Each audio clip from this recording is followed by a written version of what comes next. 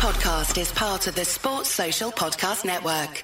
Charlie Parsons for Boxing Social in association with William Hill and Empire Fight Store. Frank, you're sipping on that coffee there, an expensive coffee because you ended up with a parking ticket as well. It's the most expensive Americano I've ever got in my life, mate. But it's got me ready for this, Parsons. I've got my notes ready, just like all the other promoters you talk to. I've got the notes ready of what I've got to say to you, pre-prepared with everything. So I'm ready to go, Charles. Let's go straight into it. 15 years at Matchroom. As I was just saying to you off camera, I was 5. Bit surreal. Yeah, I mean, I never thought, obviously, when you're 15 years old or 16, well, I would have been 16, wouldn't I? 16 years old. I never thought I'd be here 15 years later. But it's been a journey that's been a lot of fun. It's been a lot of hard work, but, you know, I wouldn't want to change it. And I don't see myself going anywhere else for the next 15 years, apart from if I retire on a beach somewhere, which is the hope. So I'm not in this mad sport until I'm 70, losing my head. I think it's important to note, though, coming in as a T-boy and to work yourself up, quite commendable, I'm sure. But also, probably going to add a few greys onto your hair. No, look, I'm 31. Look at there's not one showing. I'm actually quite impressed by it. You don't get stressed enough. No, I never get stressed. What will be, will be. As long as you work your hardest, nothing to get stressed about, Parsons. I like that. I'm going to have to tell you that the run that we did was a no contest. Why? A bit of investigation. Those running trainers that you bought are banned. From the Olympics, not from marathons and stuff like that. So we're doing a marathon. No, but we were running a competitive 5K and you were wearing illegal footwear. Doesn't matter what shoes I was running in. You were blowing after a kilometre. Yeah, but I was also violently with your these arms like this. I know. By the way, yesterday we had better arm motion. Emily has taught me not to do that with my arms ever again. I've got to be honest. I think you're trying to find excuses here, and I look. We'll do it again. You wear the same shoes. I'll buy you those shoes. If you beat me in those shoes, I'll pay for the shoes. Okay. You go. And I met my mate this morning for a coffee, and the first thing I said to him was, "I'm actually seriously considering buying these trainers, but £300, I could buy a nice pair." No, they're not £300. They are, Frank. They're not. They are. They're 224 or something. No, they're not. They're more than that. Anyway. Well, look, Parsons, you go and get them. If you can beat me in the same shoes as me, then I will pay the shoes for you. I just don't think you've got the competitive edge. Yeah, no, you just go a little bit too sicko mode for me on those runs. Like yesterday, the run I did, I had to channel every single. I've told I'm never running like that again. I'll go back to my 26s tomorrow. I'm not doing a 23-minute again. What did you do it in? 23. 23 what? I don't believe it. I think your system is messed up. Honestly, 23:05. No, I promise you, I've never done a run like it in my life, mate. Yeah, but you're on that Strava thing. It doesn't work. Yeah, but this is a proper 5K route because my mate who has the Nike running is still 5K on his. All right, mate. Anyway, next. Jealousy's not a good thing, Frank. I know I've just smashed your personal best. All right, mate. All right, Eubank Smith this weekend. Excited? I know it's a bit of a family affair for you as well. Yeah, look, it's a decent fight. You know, we saw the first fight.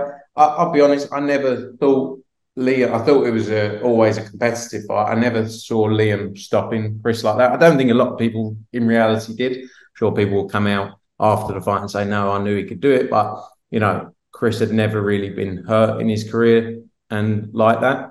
And look, it's going to be an entertaining fight again, I'm sure. You know, I've just seen the weigh-in. They both look in great condition, train very hard. It's going to be it's an interesting fight for their futures as well, both those guys. You know, I think if Liam was to lose, I don't see him wanting to carry on, is the truth. And if Chris was to lose, you know, I think, I don't know whether he'd have the drive there or the hunger. And I still think in reality, the Conor Benn fight is still a big fight for Chris Eubank. Win, lose or draw on Saturday night. But yeah, it's an exciting fight and some big fights to come off the back of that. with Liam, he's a promotional free agent after this. Eddie said to me earlier in the week that we think that if we were to speak to Liam after, his preference would be Matchroom. We know that the working relationship has always been brilliant with the Smith family as a whole. Would he be someone that you'd try and get yourself on board with? There's a lot of sort of weaker titles at middleweight compared to previous years. Yeah, look, we've had a great relationship with Liam for a long time. Worked with him for a number of fights and speak to his manager most days. Liam never, the reality is, and this isn't me being big, Liam didn't want to leave us. It was just that he got offered an opportunity that he couldn't turn down. And at the time, we couldn't deliver. And I'm sure he'd love to come back and work with us again, subject to him getting the best possible deal. At the stage of his career he's in now, he wants the biggest nights and the biggest fights. Because, if he wins, he's got probably a couple more fights left, I'd think, bearing in mind what he's already done in the sport. And then, for Chris as well, he's obviously working with Wasserman. We have probably the closest relationship with Wasserman.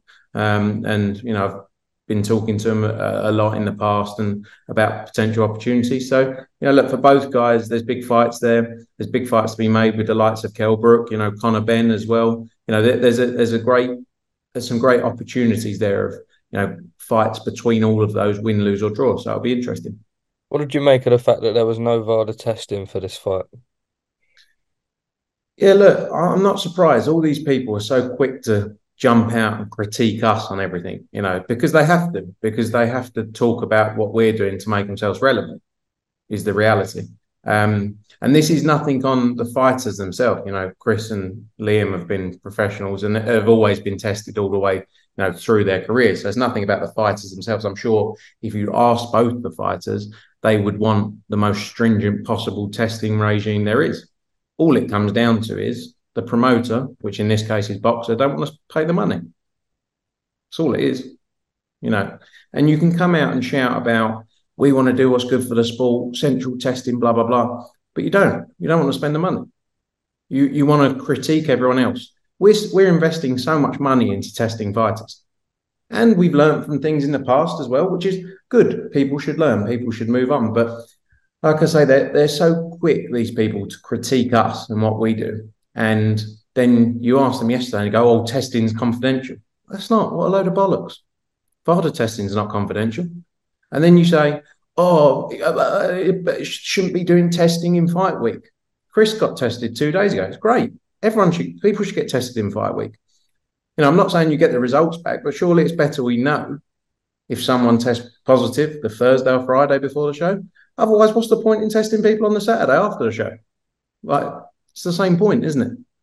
And if these tests, whether they be a month out, 2 months out, a day out, find people who test positive, that's good. It means it's working. I agree there needs to be a central body or there needs to be more work done to bring things together. But, you can sit there and talk about us and say we don't, come at Matchroom, but you're not willing to invest. You're not willing to invest in the safety. UCAD is quite public out there. UCAD are restricted on their funds across so many different sports they're involved in. They're restricted on the number of tests they can do. That's why VADA is important, or other testing agencies, to put an additional layer of testing in to ensure that fighters are tested. And for a pay-per-view fight of this magnitude, yesterday you asked, or someone asked him the question about it. I don't know who it was, whether it was IFL or Boxing Social, and he said, testing's confidential, and then ended it by saying what a massive fight it was. What the fuck's the size of the fight got to do with it? Not like, stop. He can't answer a question. He's all over the place. Anyway, I suppose my next question, to be honest, was actually one I posed to Eddie. And he said, look, I'm just going to let Frank deal with all this now. And it was Ben Shalom stating that Eddie knew where the emails came from. Members of the Boxer team didn't think that Opataya was serious and he can chase further and greater opportunities for more money elsewhere. Look, another embarrassing, show of being out of your depth. Do you think I would go and offer a fight? Like, we're a team here, right? How embarrassing is it that you say, oh, my team did that, I didn't know? You were copied in the email. Of course you knew. You're just trying to save face. it's another embarrassing moment for you. Just stand up and go, we were trying to be sneaky. And we didn't actually have anything else for Richard to react for. Bit embarrassing. So we sent him an offer and said, don't tell Matchroom. And to turn around and go, it wasn't me. We're a big company now. Do me a favour. About 8 of you. But I am, see, people say I'm about the beef, right? I'm not. I'm just not going to sit there and hear bollocks when people talk shit about us and sit back and go, all good, lads. I don't care about anyone else. I'm quite content. We like, I focus on on what we do. But I'm not going to just sit here and go, okay, because these stupid comments need to be called out. And people are out of their depth. And yes, Ben Shalom is out of his depth. Like, that's not me fixated on Ben Shalom. I see these clips and all these messages, and it's just like, stop talking rubbish.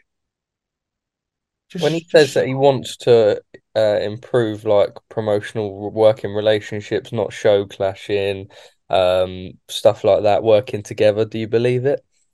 No. I mean, how many people has he pulled out of purse bids now? Like, you don't have to be like, it's so clear to see. Again, he has a job to do, right?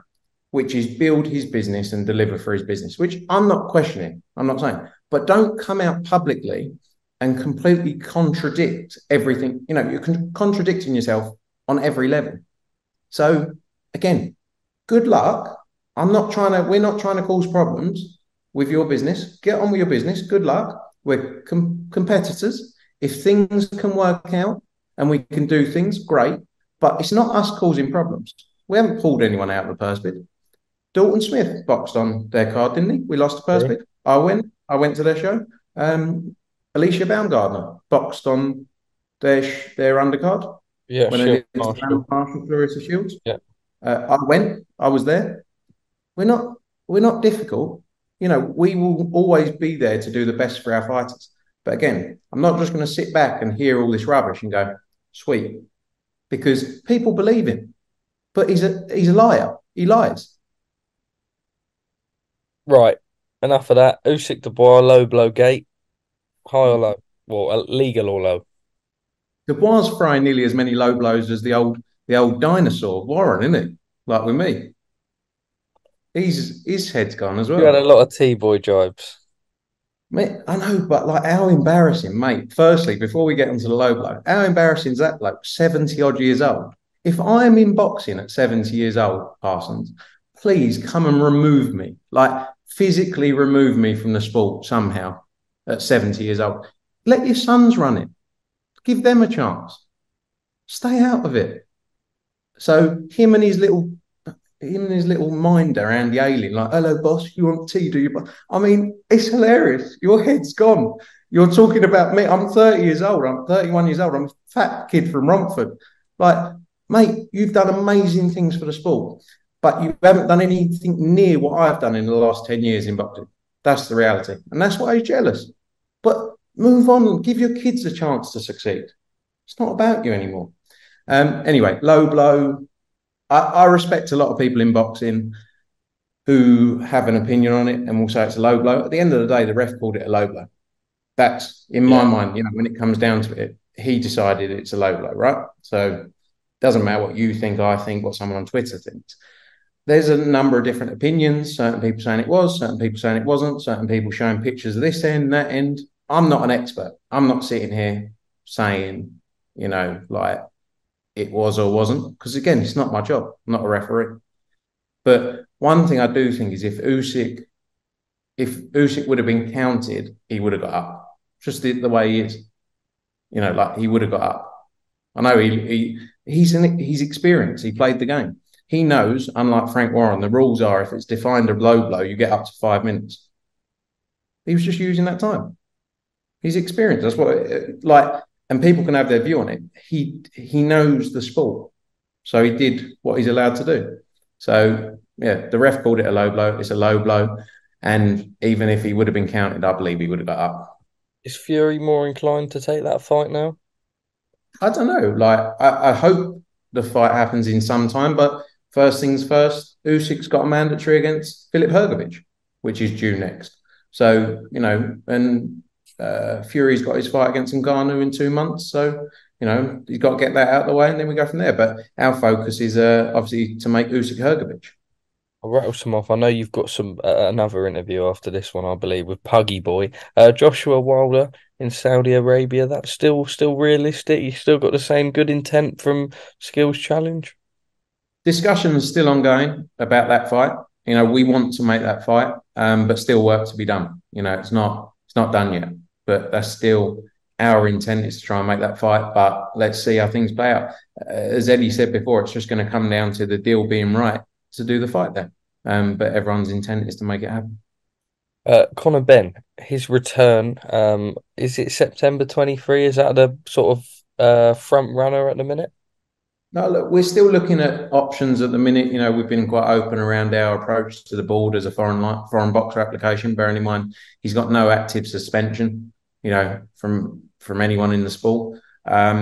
So we'll see. There's still a few bits ongoing. Hopefully have some news in the coming days though. Sorry, my mum's just come in and bought me my charger mid-interview. Oh, thanks, Mum. Thanks, Mum, Frank said. Thanks, Mum. Big up, Mum. Oh, now the dog's in the room as well. We just may as well get the laptop charging while we're going. There we What woman? I'm going to ask you while I plug my laptop in. UK headliners past October the 21st. What, in terms of shows? Yes. Oh, right. Okay. We're announcing Monaco next week, which is obviously not in the UK. I'm not being stupid, but has a UK focused headliner. Working on a show. Joe Cordina. Or possibly could be. I mean, you may have seen some rumours. Yeah. So that's going to be announced next week. November 11th, we're just working through our Newcastle card. Was originally obviously supposed to be Ritson against Cyrus Patterson, but we're just changing some things around there, working through some detail on that front. McCormack? So, sorry? McCormack, yeah. McCormack will be on there as well. Ritson. No. I don't think you see McCormack Ritson. But we're just looking at options now, what we can make work. Obviously, November 25th is in Dublin. Katie Taylor, or Chantel Cameron, defends her belts against Katie Taylor. Obviously, Chantel went out there, tremendous fight the first time around. Both showed so much heart, and actually one of the best atmospheres in shows I think I've ever been at. So I can't wait for that again. Those left in the dark at the minute. Sorry? She feeling a little bit left in the dark at the minute? I know that there's sort of some comments saying that everything's been on Katie Taylor's terms for the rematch. No, look, the rematch was always set in terms of the weight. It's very standard in boxing that the rematch would be on the same weight terms. In terms of location, it's what makes the most financial sense for both of them, for Chantel as well. Look, Katie Taylor's obviously built a huge following. And I think one thing to point out, look, if Chantel goes and does again what she did before, then we definitely look at doing something in Northampton as she builds her profile as well. But, you can't take away from what Katie Taylor's built. And if that benefits both fighters in, financially being very well incentivized, then we have to do the best for both fighters. And I think Chantel understands that as well. I think she's looking forward to getting back in the ring again. She's been on an unbelievable run when you think about it. From winning the world title behind closed doors, then unifying, then going to Vegas. She's done unbelievable. Then defending or becoming undisputed in Abu Dhabi as well. She's had an unbelievable run, and she can't wait to get back in the ring. And look, I'm excited for that fight. Are you off to Cancun with Hernandez and O'Shaki Foster? Possibly. You fancy a bit of Cancun, do you, Charlie? I fancy a bit of Cancun in my life, I can't lie. So do I. I've never been. Can we say something now to make sure that Boxing Social send me to Cancun? Parsons, if you come to Cancun with me, I'll give you some Wonder Bar lines that will get you at least 300 views on YouTube. Brilliant. That sold it very well. I'm actually looking forward to Orlando. That is a nice looking resort that you guys have picked. Do we go to Walt Disney? Are we going to have time? We'll find time. Maybe on the Sunday. Let's go Walt Disney. Okay. Yeah, I get you. We get a little. Are you tall enough for the rides? That's really, really mature and funny and original. Thanks for that, Frank. So yeah, I've got to ask you on that. Hernandez Foster in the pipeline. Yeah, of course. Look, we won the purse bid for it. We're just finalising the details now. Hope to have that announced early part of next week. We got a huge run until the end of the year. I think there's a few shows still to be announced, but I think we're doing something like 13 shows in 14 weeks is the plan. Maybe even 14 in 15 weeks. So it's going to be a busy run and a good end to the year. And then already working on what's next in the first part of 2024. We've got sort of the big bunch of UK headliners sort of mapped out already up until October the 21st. Are you able to sort of split it down? We know that you've got Mexico coming up, I believe. Some good US shows waiting on an announcement. Is it going to be sort of how many do you intend on of these being in the UK? 6 in the UK. How many in the States? How many in Mexico? Something like that, Parsons, 6 or 7, 6 in the UK, couple in Mexico, obviously starting on September 15th. And then sort of 4 or 5 in the US as well, and Monaco as well on top of that. So a busy end to the year. Right, Pacheco has his opportunity to headline in Los Angeles. LA, a place not far from the Mexican border in Tijuana. A real good opportunity for him. He's becoming a bit of a star in his own right. Excited for that? Yeah, 100%. Look, Diego Pacheco, someone we believe in. We recently signed a long-term deal with him. Bless you. Sorry, We I just recently please. a long-term deal with Diego Pacheco because we believe in his ability. He's been with us since day one, since I think 17 years old, and he's an unbelievable talent. And I think he's going to deliver so much in the sport, and we can't wait for the coming years. He had a great win in Mexico, a great finish against an experienced fighter, and he steps up again. And I think you're going to see a packed-out crowd at the YouTube Theatre as well. So very excited for Diego Pacheco for sure. I'm going to finally throw you a little curveball. Put you under the bus a little bit. Gavin Gwynn, he was meant to fight September 30 if Joe went to Cardiff. I know that Matchroom have the right on his next fight. He's been mandated for the European title. Do you still plan on working with Gavin? We're working on another fight potentially for Gavin. We're just discussing it at the minute. Actually got a call in 30 minutes with all of our boxing team running through all the fight cards to the end of the year. And that is one of the discussion points, Parsons. So I'll send you the link. You can join in and you'll be straight on everything boxing in seconds. I will. Frank Smith, thank you very much for your time as always. I don't know when our next 5K run is. I think it's in Orlando. So Orlando, that's going to be testing. That is, in the heat. The thing is, it's here. It's here. Yes, that's what I realised yesterday. But I can't always do it up there. It's all here. But look, Parsons, it's going to be fair playing field. We'll both be in our little pink numbers, and good luck, son. Frank Smith, thank you very much for your time, mate. Charles Parsons, see you later. Sports Social Podcast Network.